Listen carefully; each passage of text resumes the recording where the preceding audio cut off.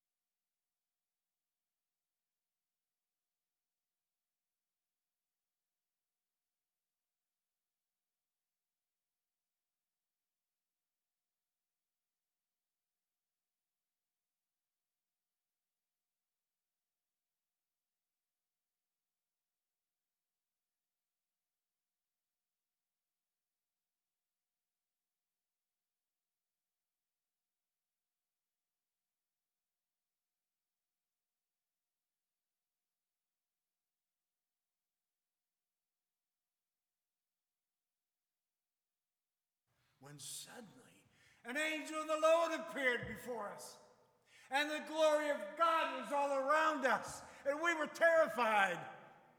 And the angel said, "Don't be afraid.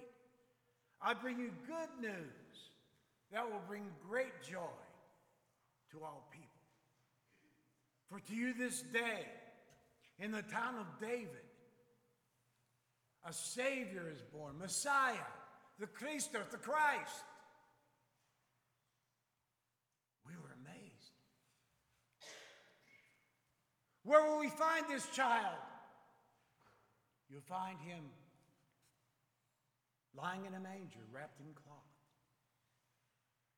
And at that moment, suddenly, the whole sky was filled with angels. They were praising God and saying, "Glory, glory to God in the highest, and on earth peace among men." Just as quickly as they came, they were gone. And we began to talk between each other. "Let's go see this of which we've been told." And we did. And we hurried into that little town, and we looked all over. Till finally we saw Mary and Joseph and that precious baby, wrapped in cloths just like we were told. We bowed down and we worshiped. And we gave praise unto God. Messiah has come. The long-awaited Messiah.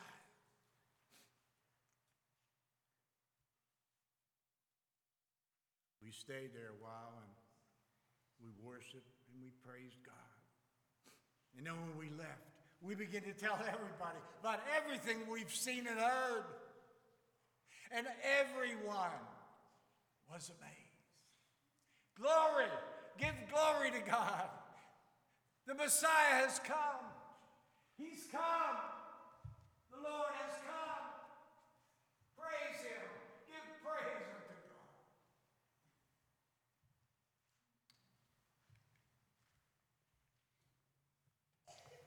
Amen. So let's look at just a couple verses that the shepherd mentioned and told us about this morning. I want to talk about those verses. Luke chapter 2, verses 10 and 11. These are some of the words that the angel spoke to them that night.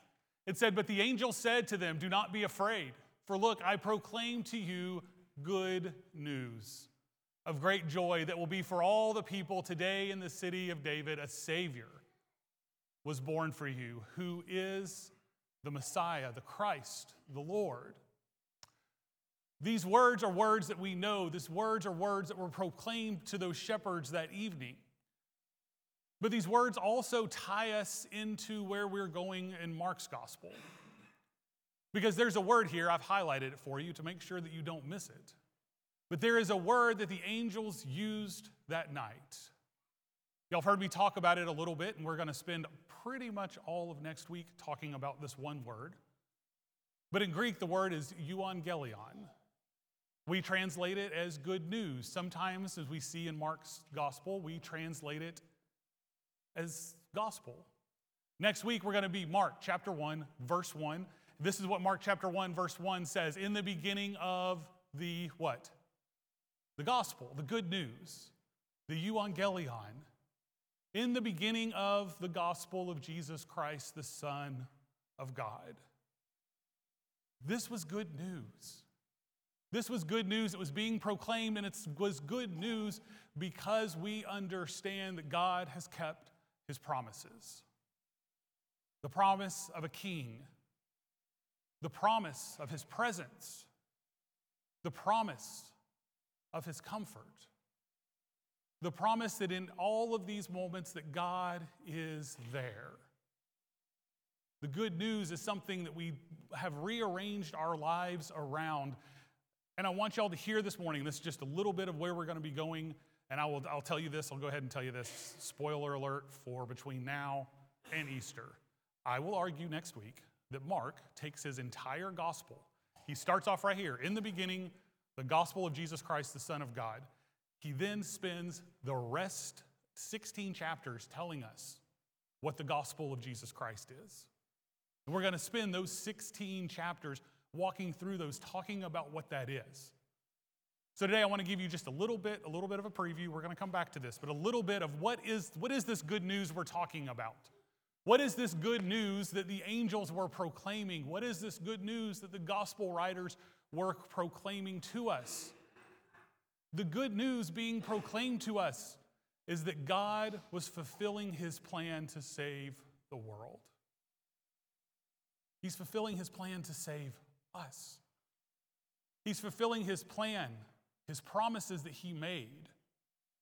We also know that the good news is that in this good news that there is a center of that good news. And the center of the good news is what? It's Jesus. Jesus was at the center of this rescue mission to restore and to give life to his people.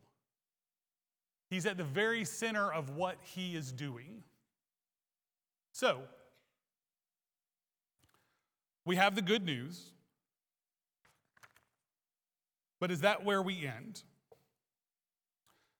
I want you to look at one more verse, and I've changed our translation to King James because King James just does a little bit better here. As she brought forth her firstborn son and wrapped him in swaddling clothes and laid him in a manger. And here is the famous line that we all know, that's such an important line when we talk about the Christmas story. Here's the line. Why did she lay him in a manger? Because there was no room. Because there was no room for them in the inn. My question to you this morning and my question on this Christmas Eve is pretty simple. Do you have room for the good news that Christ has come? In our lives, do we have room for the proclamation of the angel that night to the shepherds? Do we have room for what God wants to do in the fullness of the city that night, in the reconnecting of families coming together, reconnecting those relationships, in the laughter of the children as they came back with their cousins? Do you have room? We also know in the loneliness of that night, in the hurt of what Mary and Joseph being alone in that stable, do you have room? I've told a few of you this week, and I told Connie and Grant and Kayla about it the other day. This year is a different year for my sisters and I. When my dad passed away in 1989, it was December the 16th, and it was a Saturday. And every 6 or 7 years, the same thing transpires. That December 16th falls on a Saturday. And it's a little bit different for us, because on those years, we play out this week in the same way that we played it out in 1989. Then on Tuesday, I think about tonight was visitation. On Wednesday, I think about today was my dad's funeral. That I can remember being in the hospital room on that Saturday and my mom saying to my sisters and I, "Don't come up here tomorrow. You need to be in church tomorrow." I can remember all of those little things, all of those things that took place and how they laid out, getting together with our family and knowing that my mom was still in the hospital and my dad wasn't with us. All of that hurt plays out. And I know that when the Christmas season comes, that there's all of those things that come together for us. All of those pieces for so many of us that come together, that there is joy, that there is hope, but there's also memory and loss and pain. And my question to you this morning is, do we open up our lives to make room for a Christ that wants to be a part? That wants to bring his comfort, that wants to bring his presence, that wants to bring his kingship? Do we open up our hearts to hear from a Christ who says, "I want to be a part of your life"? This morning, my hope and my prayer is that this Christmas that we make room for that Christ, for the good news. The good news of a God who is coming, the good news for a God who is saving, the good news of a God who comes into our lives to bring life, to bring hope, to bring his presence. And as we walk through Mark this year, I hope that you see how that plays out. What does it mean for Christ to be the king of our lives? What does it mean for him to be a presence in our life? What does it mean for him to bring us comfort? But I want you to know that the announcement that Christmas morning is the same announcement we hear. Good news. Christ is here and Christ is with us. Let us pray. Lord, today as we come on this Christmas Eve and we thank you for your promise of presence. We thank you that you are here with us. We thank you for the incredible announcement as we have heard from one of the shepherds. Fear not. Fear not, for I bring you the gospel. The good news of a God who has come to earth. The good news of a God who seeks relationship. The good news of a God who is king. And Lord, this morning, may we hear that good news. May we listen to that good news. And Lord, may that good news transform our lives. Lord, today, we pray that you come in the way that you did the first time, in your beauty and grace. Lord, we love you. We pray this in your holy name.